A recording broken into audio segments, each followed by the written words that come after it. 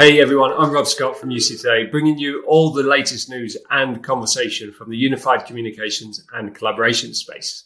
So today I'm joined by Zeus Caravella, the founder and principal analyst at ZK Research, and we're going to be discussing the recent Mitel and RingCentral partnership. Welcome, Zeus. Yeah, thanks, Rob. And it's never a dull moment in this communication industry, is it? There's always seems like there's something going on. I know. This is big news this week, isn't it? I mean, it's come out just this week. So Mitel has signed a partnership deal with RingCentral to resell its leading UCaaS platform. Is that how you would put it, Zeus? Resell? Is that the right word?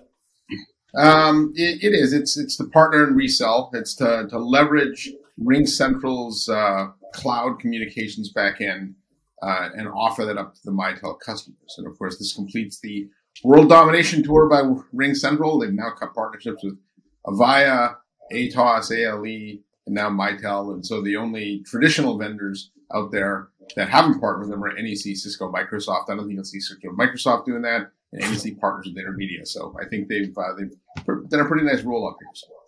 It's amazing. It feels a little bit like Ford reselling Tesla cars.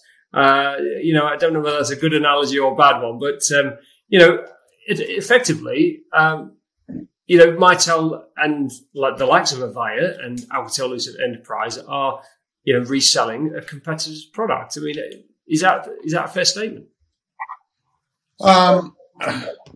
Yes and no. What it does is it provides the customer base of those companies a path to a true cloud platform.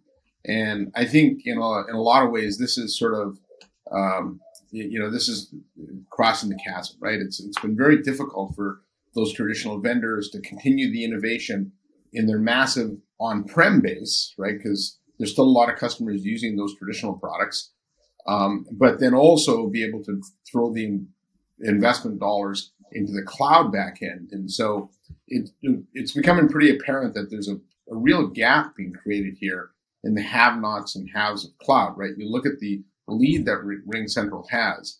If Mitel or Avaya or the ilk were to go toe-to-toe with Ring, I think they'd lose a lot of those deals.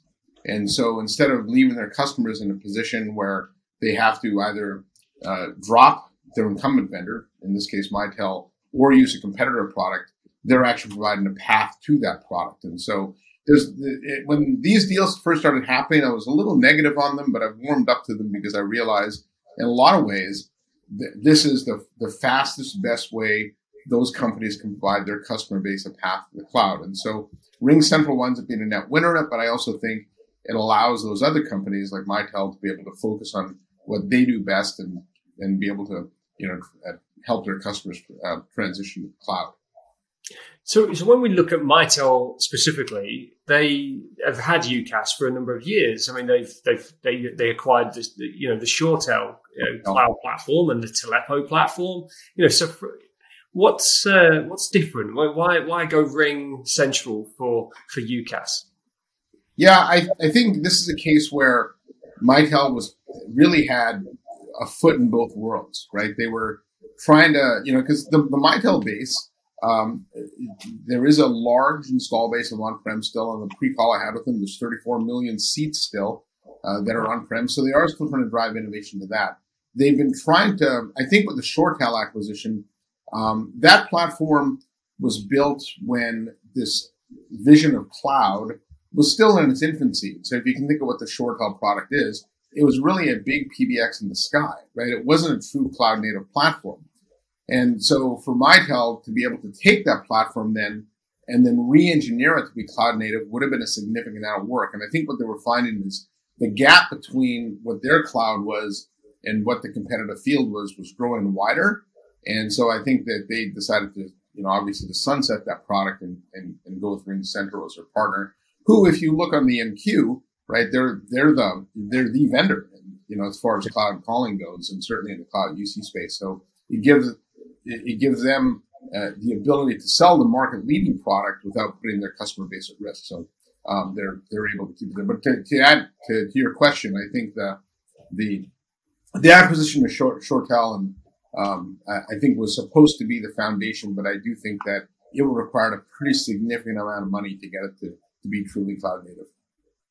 Yeah, that's interesting, isn't it? And in terms of Mitel's existing base, so as you said, there's a lot of on-prem solutions out there. I'm sure quite a bit of that has gone hybrid as well. But if they're bringing RingCentral into the portfolio, what's in it for the customer? And how's that good?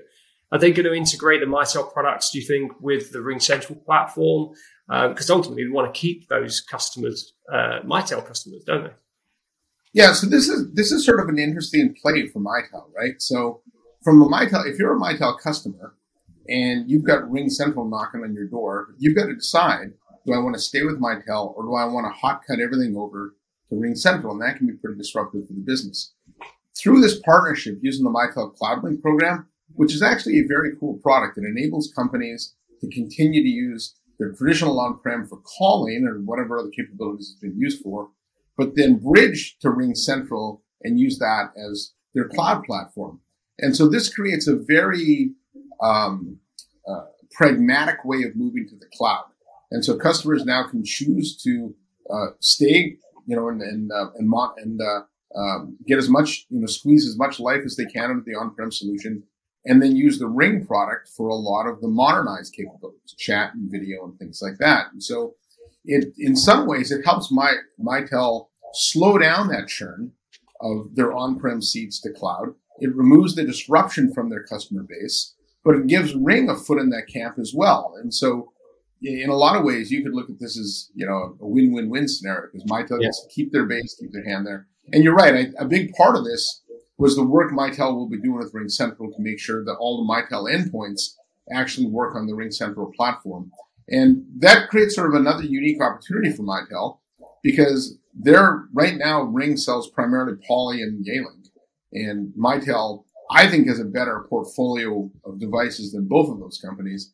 And they'll actually now be able to sell their handsets and, video devices into the non-Mitel base, just as a standard off-the-shelf IP phone. So that creates an additional kind of opportunity that's not really been discussed in the news I saw, but that is kind of interesting from a Mitel perspective. But to answer your question from the customer point of view, it gives them the opportunity to migrate to cloud at their own pace without being forced to either do, in an all or nothing scenario, which is the way it's largely been in the past.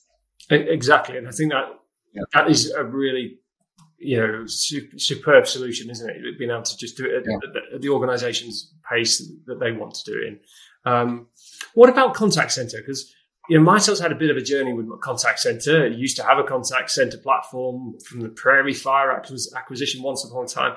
I know they've still got that, but, they've had a few other iterations of the Mitel products. But recently they've been doing, selling TalkDesk and I believe Five9 as well. So, but then RingCentral have got a contact center solution as well. So what do you think of that? How's that going to play out? Yeah, I think from my understanding, this is it's not, well, the deal, when you read the news, the press release was positioned as UCaaS. From my understanding, it includes contact center as well.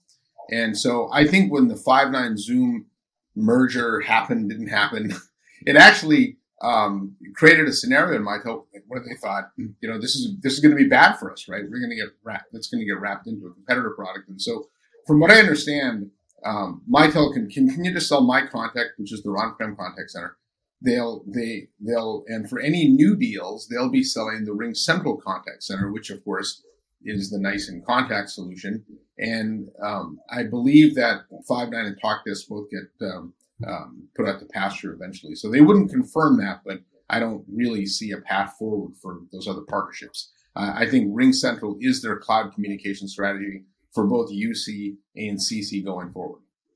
Wow. And that's effectively a nice product, which is equally top right-hand corner of the MQ for CCaaS. So, and so what it does, it opens the door for Mitel now to sell both, the MQ leader in both UCaaS and CCaaS, and they didn't really have the opportunity before.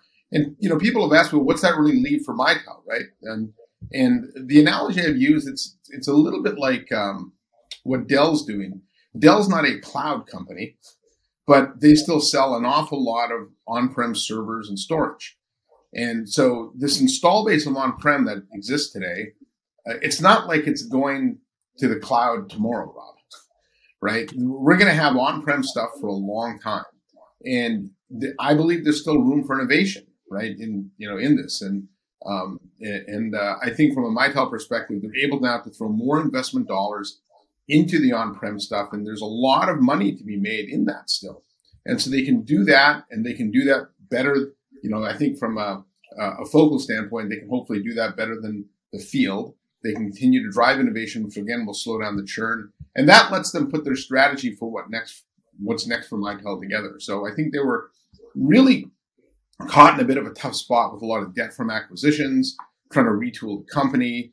They had one foot in the on-prem world, one foot in the cloud world. So now they can focus on the on-prem, leverage RingCentral. And like I said, there's still a lot of money to be made in on-prem, similar to what, like I said, what Dell's doing in the computing. And so this should help them try and figure out what they want their next act to be. And it gives them a lot of time to do that, and it helps protect that base. And I think from a customer perspective, it ensures that innovation in their products continue as well. Absolutely. There's a nice segue into my kind of final question. They've actually got a new leader, haven't they, at Mitel? Very recent, I suppose, promotion of Tarun Luma, the CPO, has moved into the CEO position. What do you think? Yeah, well, Mary had been in that role a few years now, and I think the company had gone through this operational back-end transformation, and she's very good at that. I think now they need to start looking at what to do with the product side of things. And so that makes sense for Tarun to take that role. I talked to a couple of resellers. One of them gave me a pretty interesting quote on him. He said, he's never afraid to say the best right thing. And sometimes leaders don't want to disrupt, the company too much. And, they pull back from those kind of statements. But I think he is a good leader for this. I think the fact that he's got a product background actually helps this company now determine what they want to do next. And so, I think Mary did as good a job as she could with the cards she was dealt, and she had to right that ship operationally, and she did that. And now it's time for the company to start looking at product and growing, and that's where some of that can move. Yeah, exciting times ahead for Tarun, as you say, and certainly wish him all the very best in his new role. Interesting times, Zeus, but I'm sure there's going to be more on this as there has been with RingCentral and the other partnerships. But very interesting times indeed. But thanks very much for joining me today. Yeah, thank you, Rob. It's always a pleasure to be on UC Today. Appreciated. And that's it from us. If you've enjoyed today's session, please subscribe to UC Today News and give this video a quick share on social, as it's always appreciated. And if you're a UC fan and want to be part of the conversation, you can join us using the UC News hashtag on LinkedIn, Twitter, and Facebook. And our social links are in the description. So I'm Rob Scott from UC Today. Thanks for watching.